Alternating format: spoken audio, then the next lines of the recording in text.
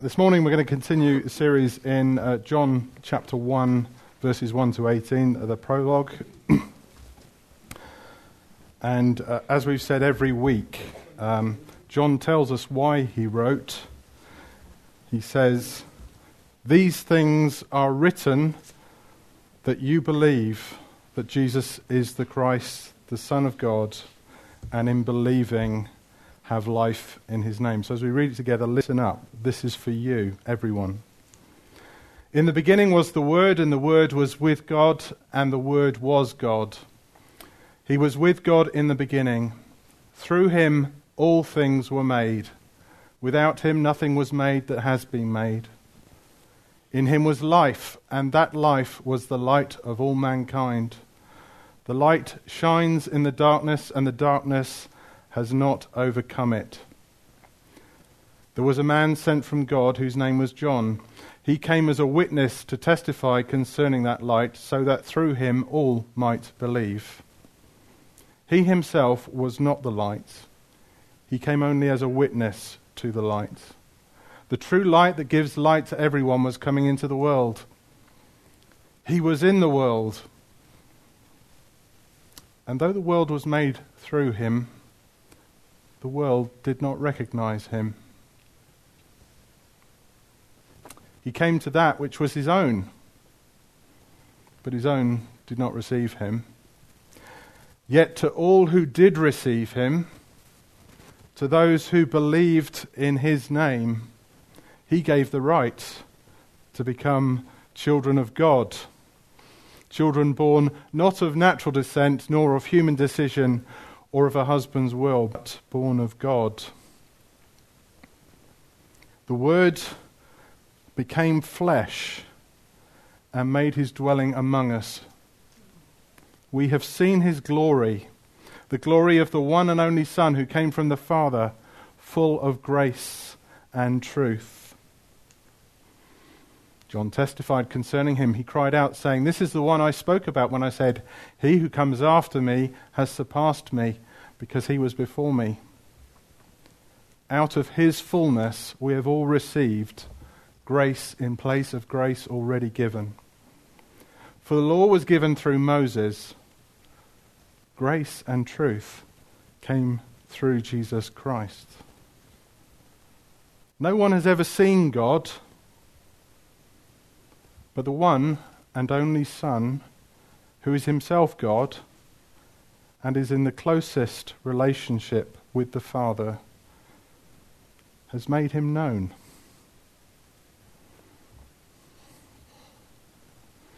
It's just brilliant that we've been able to focus on Jesus in our worship this morning. Sometimes the gospel gets a little bit distorted, or perhaps not the whole gospel is given. You may be familiar with some diagrams like this, which talks about our need of salvation. It talks about how our sinful nature separates us from a holy God and eternal life. How that we could try to do our best to bridge the gap between us and God. That religion and morality things we try, but they're not good enough. But that we need Jesus Christ to come and to bridge the gap for us. But there is a problem with that. It seems very focused on a gospel of me avoiding hell, of me going to heaven. Actually, me just stepping over Jesus as a way to get to heaven. But what we're on about this morning is that the focus of our worship is Jesus. And it's his glory. It's not about me, actually. It's about him. The gospel isn't about a heaven where you get to chill out and enjoy yourself in your own way, get reunited with those lost ones that have gone ahead of you. The primary thing about salvation is it brings us back into a relationship with God. Another set of diagrams that are used are these ones. It shows us in our sinful nature reaching up to God, but falling short. Some seem to get further than others, but it takes an act of God. It takes the cross of Jesus to bring us to God. Again, not a particularly helpful diagram because, guess what? By nature, we don't want to reach to God. In fact, we don't think very much of God at all. In fact, we would rather do anything other than reach for God.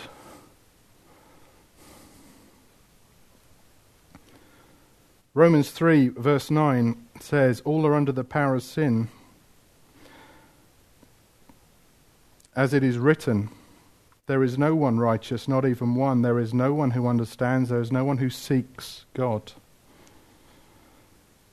You see, it's not just, this diagram a bit misleading because you could knock off the word sinful.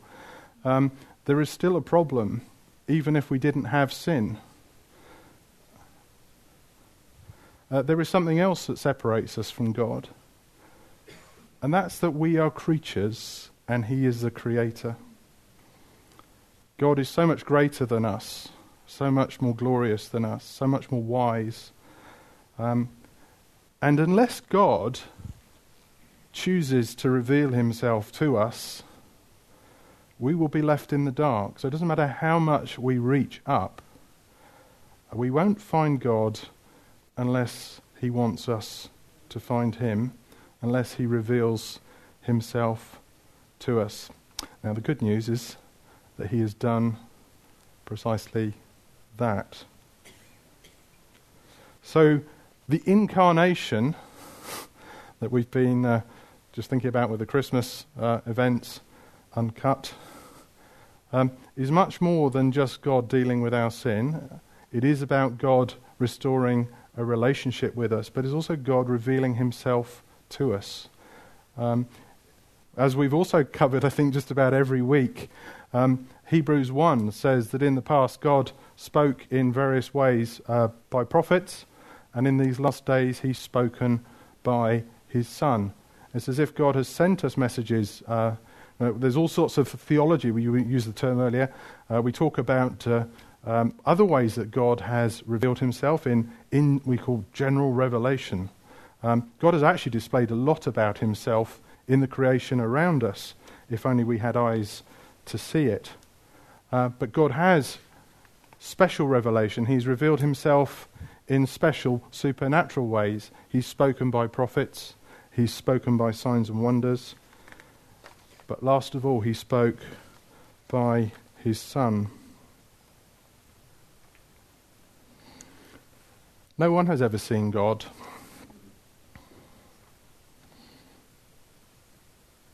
No one has ever seen God.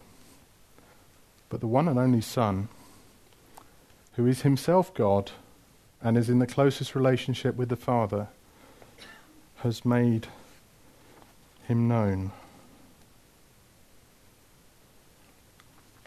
You have to wait a couple of weeks to hear Steve preach on that, so I'll have to skip on.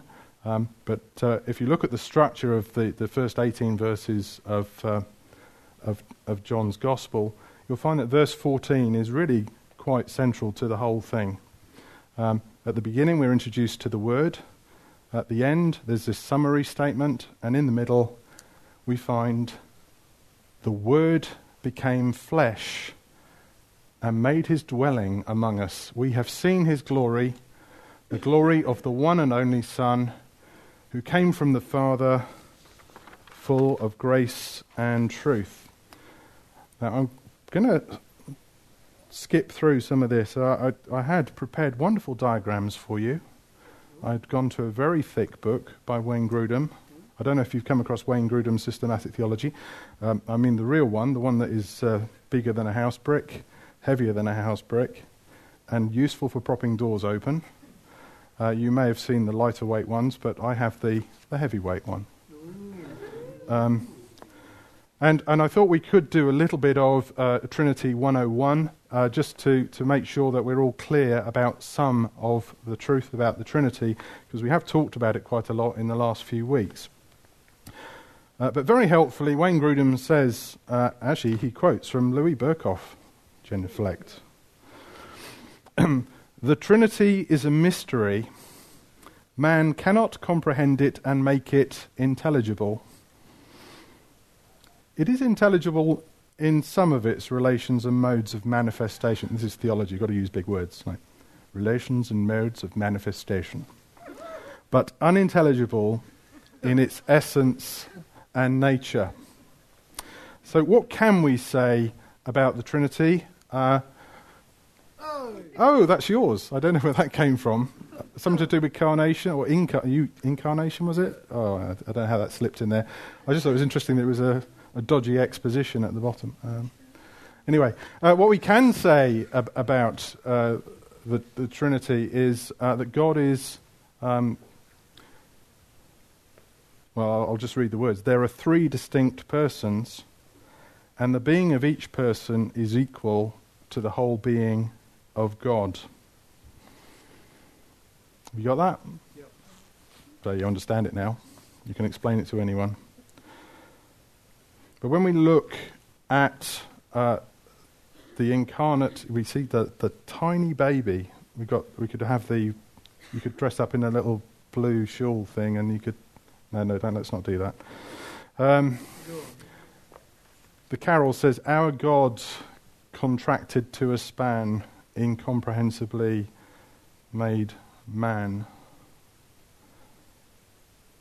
Jesus is God. He is equal to the whole being of God. How is that? That's wonderful, isn't it? Some not so helpful views of the Trinity. God isn't divided into three equal parts, no.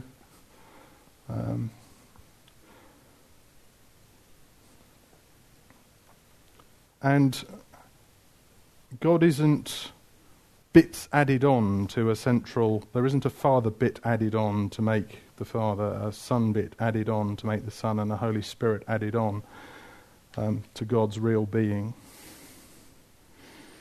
And the persons of the Trinity are not just three ways of looking at God. So if you look at him one way, it looks like people use the illustration of water, don't they? So if you heat it up, it becomes steam, and you look at it that way. Or if you let it cool down a bit, it becomes water, and you look at it that way. And if you freeze it a bit, it turns into ice, and you look at it that way, but it's all water. No, that isn't a good illustration. We need to just keep our illustrations simple. If they don't hold water, oh dear, we should drop them and be prepared not to understand everything. And when it comes to the incarnation, you can also pick your heresy. And there was just a few that were interesting. There will be a test on Aaron. There will be a test on this afterwards. Spelling and everything, but at various times in history there have been various things. The first one there, which I won't even pronounce, is Christ is not one person consisting of a human body, but divine in mind and spirit. He was teaching that the bit of Christ was human, a human nature in his body, but in his mind and spirit he was God. No, wrong. And Christ is not two separate persons, one divine and one... So there was a teaching that Christ is actually two persons in one, and no, we don't agree with that either. Christ is not one person with a third kind of nature. So you take a human nature and a divine nature and you mix them up and you end up with a new kind of nature, a sort of human divine nature. That isn't Christ either. In AD 451, there was the definition from Chalcedon, and this is the one that Wayne Grudem says we should go with. It's pretty good. There are two natures in one person and one being. Can you see that? There's a sort of overlap of divine nature and human nature. Christ's divine nature is exactly the same as that of the Father, and his human nature is exactly like that of our human nature, yet without sin. One nature does some things that the other nature doesn't do. So, for example, Jesus' human nature has ascended and is no longer in the world, but Jesus' divine nature is everywhere present. So he can say, where 2 or 3 are gathered in my name, I am there. That's something that we were saying today. You know, Jesus has ascended, but he is here. Well, we've known him with us this morning. He's not here and he's here. That's because his human nature is not here, but his divine nature is here. And Jesus' human nature died. Now, I found this very interesting. His divine nature did not die and was able to raise him up.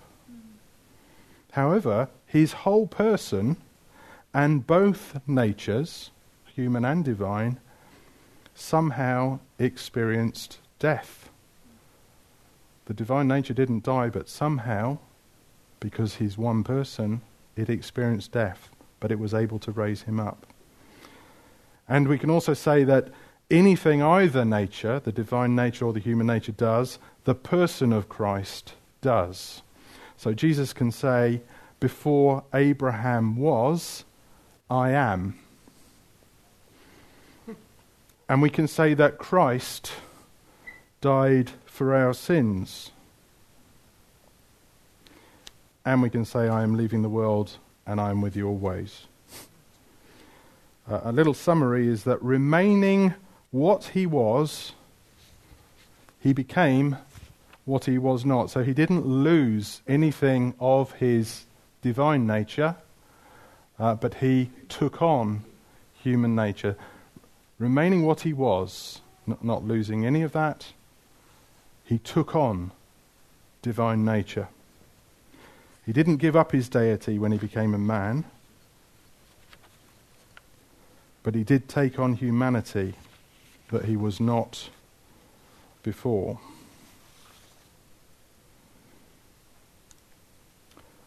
The Word became flesh and made his dwelling among us. Now, Don Carson, genuflect, more literally translated the Greek verb skenuo, we'll get a lot of Greek here, means that the Word pitched his tabernacle or lived in his tent amongst us. And it may allude actually to the tabernacle or to the tent of meeting. In Exodus 25 verse 8, have them make a sanctuary for me, and I will dwell among them. Make this tabernacle and all its furnishings exactly like the pattern I will show you. God was actually going to come and live, physically manifested among his people in a tent. God actually wanted to be with his people. There's a Old Testament scholar, Hebrew scholar called Dale Ralph Davis. I remember hearing him preach on this. And he was saying that when he went to college, he moved hundreds of miles away from his girlfriend. But every weekend he would drive hundreds of miles to meet her. Because he just had to be with her. And that's how... See, I have to do it with an American accent. I'm not going to do that for your benefit, Claire. He just had... No, it wasn't. I wasn't going to... I just couldn't bring myself. We had such an amazing Thanksgiving meal the other night. I just couldn't do that. But he had to be with her. And God went to lengths to come and dwell among his people. Talking of places where you really would like to be, this here, Stockton-on-Tees. You've been there. Yes, you have. This is the Premier Inn at Stockton-on-Tees. Do you know what this is? This is North. North is August. North is in a farm. A wonderful farm. Look, green grass, blue skies, sunshine, Terry Virgo preaching. You really want to be there. In fact, we're so sure that you want to be there and come and stay in a tent that we're cancelling Sunday on that weekend. There is no Sunday. No, it's going from Saturday to Monday. No, we will not be meeting here on the Sunday. We will all be meeting at North. Isn't that exciting? You can go there and experience the weather. Same tent. Where was that place you stayed? You see, the Word became flesh and camped with us.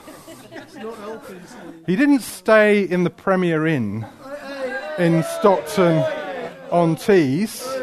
He put his tent up in the rain and let the mud accumulate on his brand new tent. Didn't do it. When the Word came and became flesh, he did do it graciously. This theme of dwelling with his people is a big thing in the Bible. I think if we read between the lines in Genesis 2 and 3, we see that God walked in the garden and met with Adam and Eve. There's actually a wonderful picture. Genesis 2 is like a temple garden. Now, a lot of the elements that we see later in the tabernacle and the temple are found actually in Genesis 2 in the garden.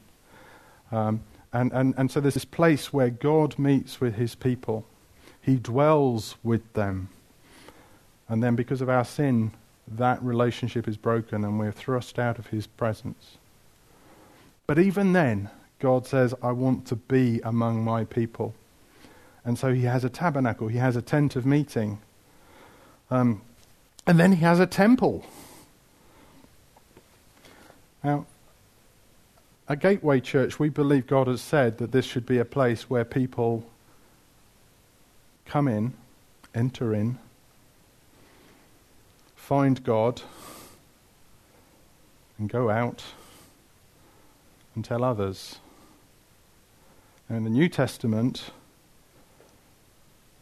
the Christian is called the temple, and the church is called the temple. I don't think we're stretching to say that God is with us this morning. I think we've known his presence with us. Now, as Raving Charismatics, we're passionate about the presence of God. And we can make a lot of noise, we can have a lot of lights and loud music, but that means nothing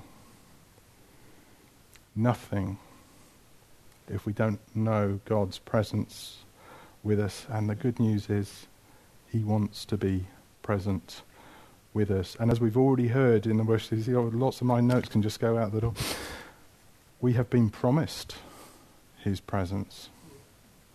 Jesus said, I am going to prepare a place for you. He went to the cross to prepare a dwelling place for you, a dwelling place in his kingdom.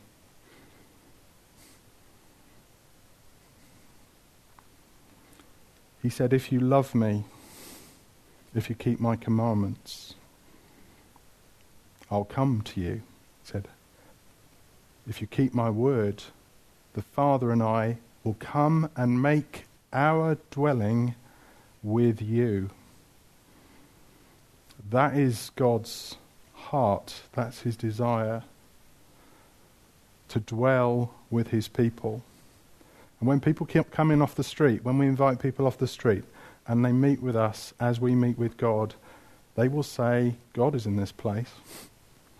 We'll then have to teach them that God is everywhere.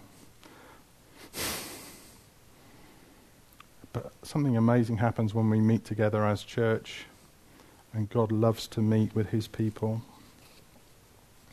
And of course, that's not the end of the story. There's a day when this will be finalized. And John speaks of it in Revelation 21. He says, then I saw a new heaven and a new earth, for the first heaven and the first earth had passed away, and there was no longer any sea. I saw the whole holy city, the New Jerusalem, coming out of heaven from God, prepared as a bride, beautifully dressed for her husband.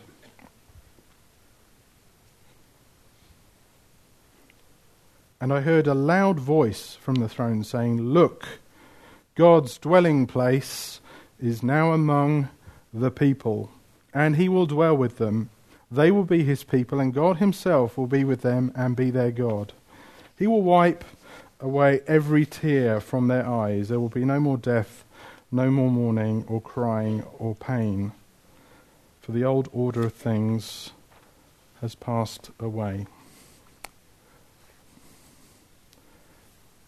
The Word became flesh and made his dwelling among us. Flesh. Meat. Like chili con carne, incarnation. Incarnation? Chili con carne, meat. He became meat. No, it's as brutal as that. He became flesh. Ooh. No vegetarians here, I hope, this morning. He was the same stuff as us. Remember, Flowers and Swan had this thing about, if the Jew didn't want us to eat people, this is cannibals singing to each other, if the Jew didn't want us to eat people, why did he make us of meat? No, we're made of meat, and he was made of the same stuff as us. He was made of flesh. Why was that? Well, it was so that he could sympathize with us, not just empathize. If we read Psalm 103, verse 13, we hear that God understands our condition. He empathizes with us. The Lord is like a father to his children, tender and compassionate to those who fear him, for he knows how we are formed. He remembers that we are dust. God understands that we are weak. But in Hebrews 4, we read, "We do not have a great high priest who is unable to sympathize with our weakness, but one who in every respect has been tempted as we are, yet without sin." He doesn't just empathize, he sympathizes. I think the NIV actually uses the word empathize, and it's wrong there. Empathy is when you look on something and you try and put yourself in that situation. Sympathize is when you are in that situation yourself and you understand it. Just as a word of an aside there, if you've ever been in a situation of grief, of loss or whatever, you will find in the church other people who have been in the same place. And the great thing is that God says that the comfort that you have received, you can give to them. So look out for those people and bring the comfort that you've received to them. Sympathize with them. That's what Jesus would do. Flesh. Mortality. All flesh is grass, and all its beauty is like the flower of the field. The grass withers, the flower fades, when the breath of the Lord blows on it. Isaiah 40:6 and 7. Psalm 90, verse 10. Our days may come to 70 years or 80 if our strength endures. Yet the best of them are but trouble and sorrow, for they quickly pass, and we fly away. Do you know, not everyone in this room might be here next year. It's a thought, isn't it? Meat is perishable. It has a sell-by date. Human flesh has a sell-by date of 70 to 80 years at best. But Jesus didn't live that long, because we killed him. Why did he have to become flesh? He had to become flesh so that we could slap him in the face, spit on him,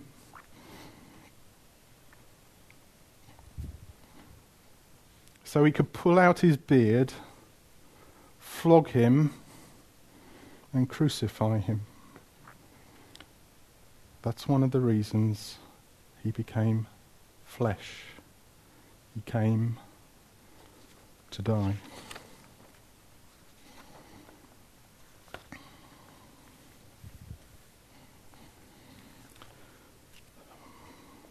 We'll come back to that. We have seen his glory, the glory of the one and only Son who came from the Father, full of grace and truth. What is glory? Its dictionary definition is its magnificence. Magnificent. Let me say it somewhere. Splendor, grandeur, great beauty, luster, shiny. You got that. Glory is something that makes you go, wow! It's like the night sky or the Hubble Deep Field view. It's like Grand Canyon or Yosemite. It's like Snowdonia. Glory is like the groom turning and seeing the bride. It's the wonder of a newborn baby, fearfully and wonderfully made. It's the intricacy of a human cell. Did you see that program about cells? It's the vintage Mercedes. That's glorious. The Bentley. That's glorious. It's Wales winning against the All Blacks. Oh no. Yes, it's even in fiction. Ka-ching. It's The Hobbit. Yes. It's a book, isn't it, The Hobbit? It's also a film. Going to be a film. Do you know, and one of the most glorious things, I'm a technologist, one of the most glorious things about The Hobbit film is it has been shot using 48 red HD cameras, which are like gazillions of pixels, but shot at 48 frames a second. Oh, that is just glorious, isn't it? To whom? What is glory? Apparently it's a luminous ring or halo as depicted around the head of Jesus or a saint. No. When it says we have seen his glory, it wasn't like, you know who Jesus is. He's the one with the funny shiny light around him. No, it wasn't like that. Yes, there was an occasion, thank you Nigel, the Transfiguration.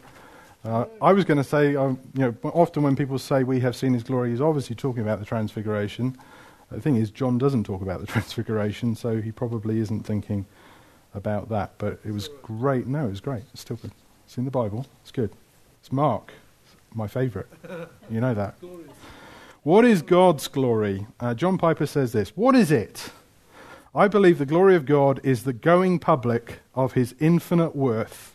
I define the holiness of God as his infinite value, his infinite intrinsic worth. And when that goes public in creation, the heavens are telling the glory of God. And human beings are manifesting his glory because they're created in his image. And we're trusting his promises, so that makes him look good and trustworthy and glorious. The public display of the infinite beauty and worth of God is what I mean by glory. And I base that partly on Isaiah 6. And remember that, the seraphim, they say, holy, holy, holy is the Lord God Almighty. We've actually sung it today, haven't we? The whole earth is filled with his holiness. No, the whole earth is filled with his glory. Thank you.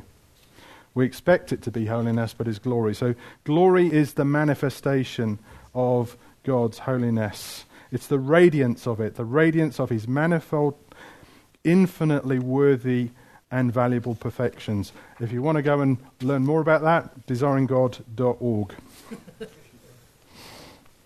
We have seen his glory. But who is the we? Well, it's not everyone, because Jesus didn't go around with a glowing halo or the sort of aura around him. It's a number of people, I suppose, that saw it. It was John the Apostle, obviously. He wrote this. He wrote about what he had seen. He was a witness. And in his first letter, he says, that which was from the beginning, which we have heard, which we have seen with our eyes, which we have looked at, and our hands have touched, this we proclaim concerning the word of life. The life appeared. We've seen it and testified to it, and we proclaim to you the eternal life, which was from the Father and has appeared to us. We proclaim to you what we have seen and heard, so that you also may have fellowship with us. What he's saying there, he says, I saw some stuff and I saw glory. And what I'm going to do is tell you about it so that you can see it too. You weren't there. I was there. I saw it. I heard it. I actually stared at him. I touched him. And I saw glory. Let me tell you about that so that you can see the glory too. Not everyone saw it. And sometimes some people saw it when nobody else did at all. John the Baptist seemed to have an interesting encounter, but he was very clear, look, the Lamb of God who takes away the sin of the world. There's that funny little story about Nathaniel in chapter 1-2. Apparently, all it took for Nathaniel was to have Jesus tell him that he'd seen him underneath a tree. To Nathaniel, that was glory.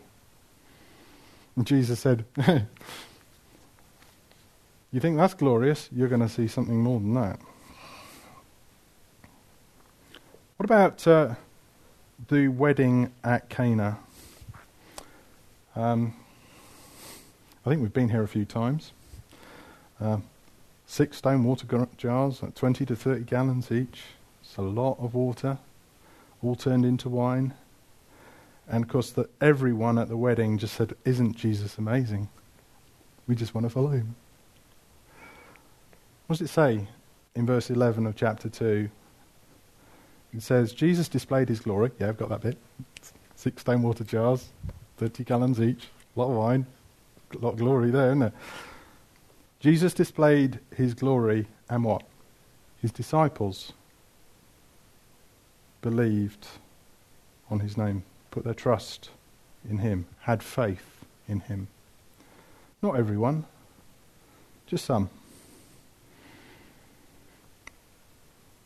He displayed his glory in such a way that wasn't immediately visible. But when you see it, it's glory. Have you seen Jesus in that way? Maybe you know lots about Jesus. Maybe you could do a better job than me with this, actually. There's lots more to come. How long have we got? It's not very well put together, really. You might have a lot of knowledge about Jesus. Is he glorious to you? Is he the best thing ever? Is there nothing that compares with Jesus? Have you seen his glory?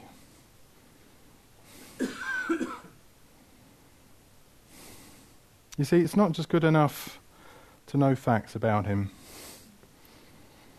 To be born again is to have a change of heart, to be changed, for Jesus to be everything, for us to stop worrying about ourselves and our things and whether or not we're going to heaven or hell or whether we're going to see Aunt Sissy when we get there. Good Street Baptist name, that. No, it's about a relationship with God through the work that Jesus has done by the work of his Spirit among us, the presence of his Spirit with us. It's about a relationship where if Jesus is lifted up, he looks utterly glorious. Is that why you come on a Sunday morning? Or do you just come because, well, it's church, better go? Do you come because Jesus is glorious and you just want to have another glimpse? You can just, this afternoon, if you want to see more of the glory of God, I've got a whole list of them here. Just go through every chapter. The glory of Jesus is revealed in one way or another. I'm sure that's what John was doing. The glory of Jesus at the raising of Lazarus. Here's a twist on it. It says that let's read it, shall we? By the way, this Bible, which I've taken possession of this morning, has been left many weeks ago. It's a very nice New International Version, leather. And if it's yours, there's no name in it, you see.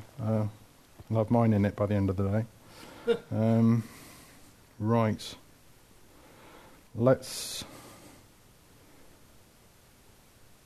have a quick... This is what happens when you jump off your notes, isn't it? It goes completely wrong.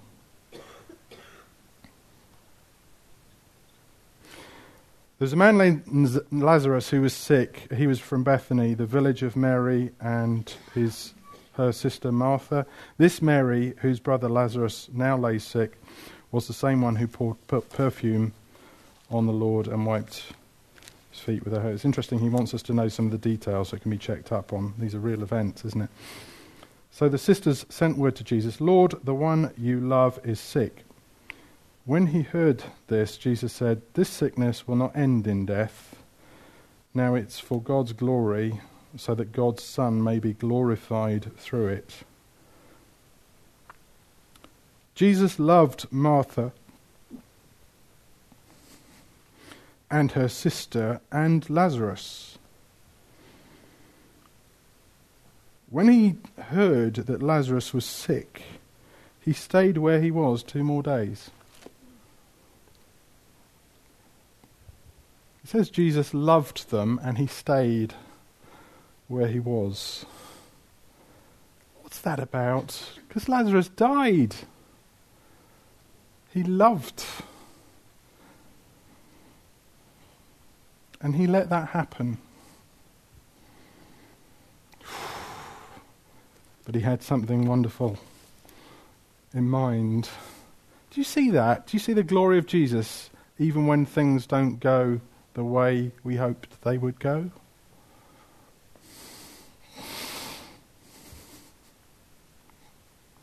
Yeah, it's real, isn't it? That's stuff that's happened in this room, isn't it?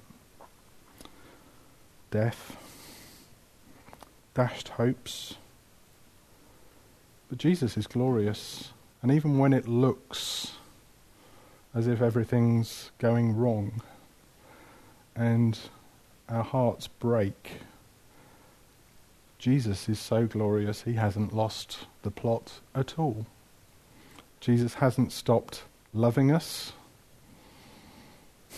He just has some glory in mind. And you can go through the rest of John's Gospel and you will just find so many things like that. Do you see his glory? Do you know his glory in your life?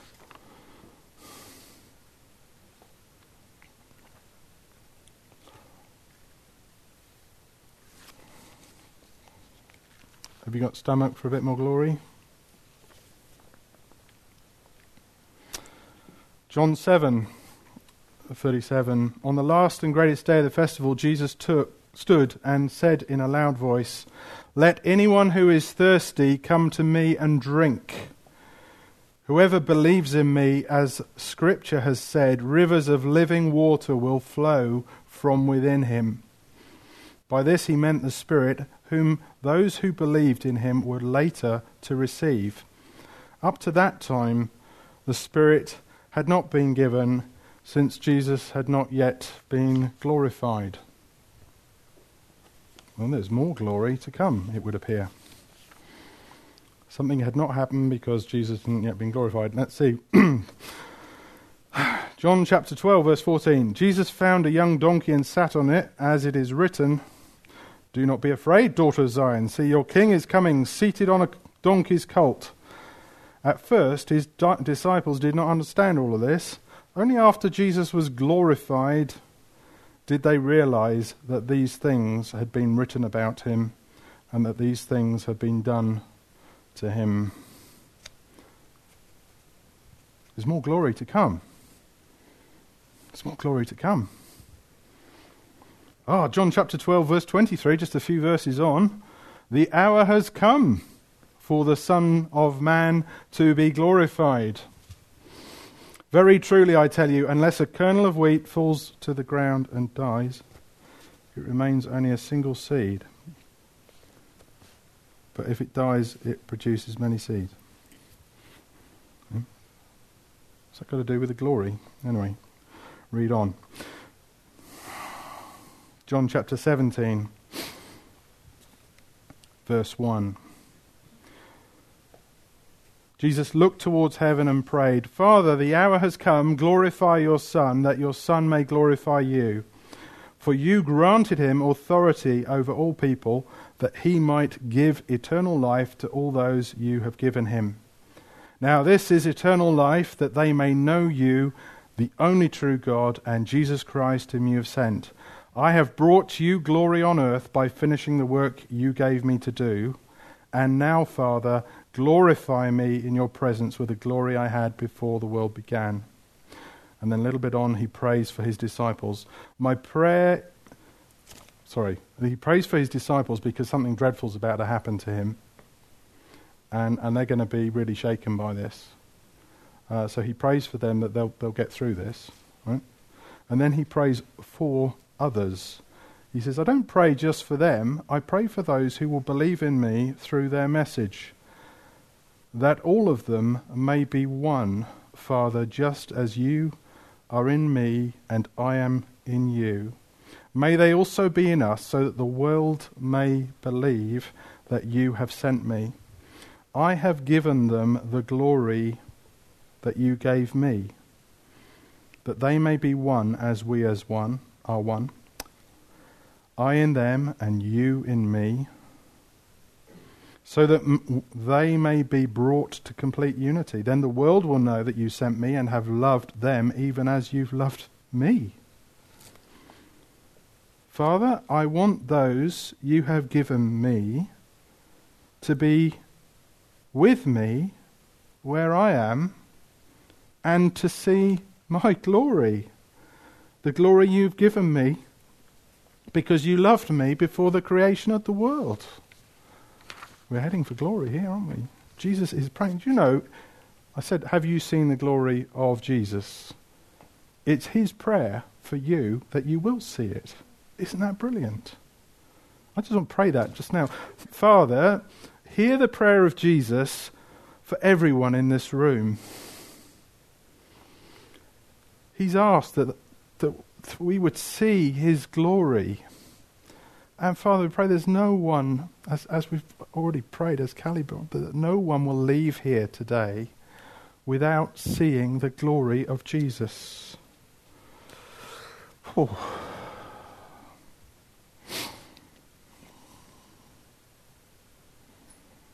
Right.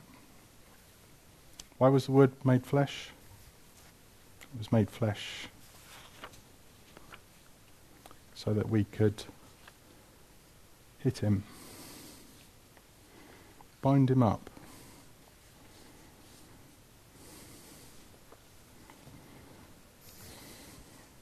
flog him, crucify him. Do you want to see? Are you ready to see the glory?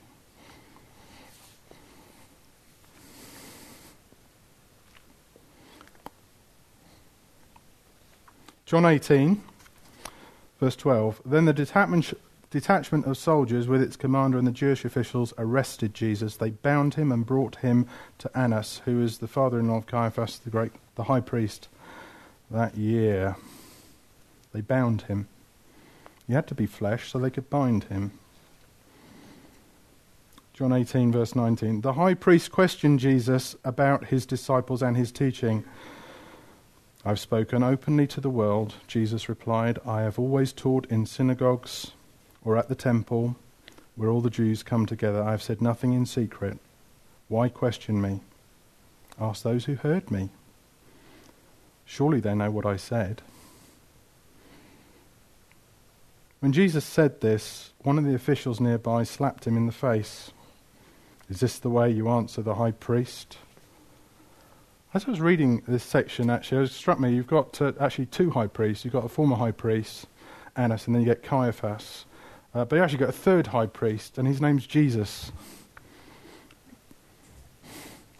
Is this any way to treat the great high priest? Have you seen his glory?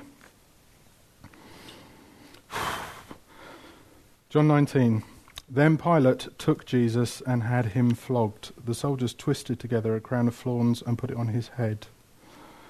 They clothed him in a purple robe and went up to him again and again, saying, "Hail, King of the Jews!" And they slapped him in the face. We meet a king of the Jews, we meet Herod. And for a joke, Pilate thinks, we'll call Jesus King of the Jews. That's a good laugh, isn't it? But he was. Can you see his glory? The King of the Jews, the King of Kings, the Lord of Lords, just let them do it. Can you see his glory? Verse 16, finally Pilate handed him over to them to be crucified. So the soldiers took charge of Jesus, carrying his own cross. He went out to the place of the skull, which in Aramaic is called Golgotha. There they crucified him, and with him 2 others, one on each side, and Jesus in the middle. Verse 28, later, knowing that everything had been finished, and so that Scripture would be fulfilled, Jesus said, I am thirsty. This is the man who made 30 times 6 gallons of water into wine. And he's thirsty. Don't you think he's glorious?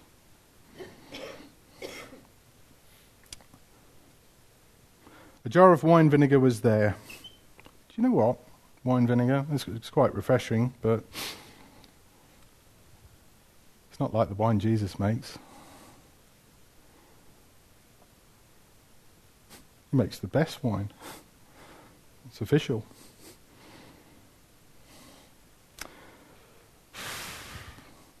So they soaked a sponge in it, put the sponge on a stalk of the hyssop plant, and lifted it to Jesus' lips. When he'd received the drink, Jesus said, just one word, which is 3 in English. It is finished. With that, he bowed his head and gave up his spirit. We killed him.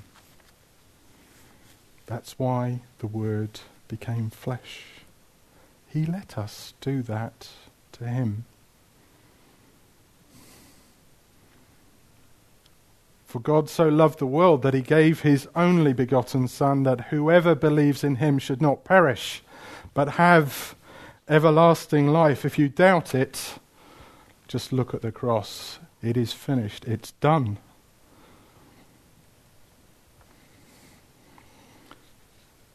We haven't got time to sing. I did want us to sing See His Love. Nailed to a cross, perfect and blameless sacrifice given for us. This is Jesus in his glory, King of heaven, dying. Was it for you? Isn't he glorious? Isn't he glorious? Let's just stand and pray.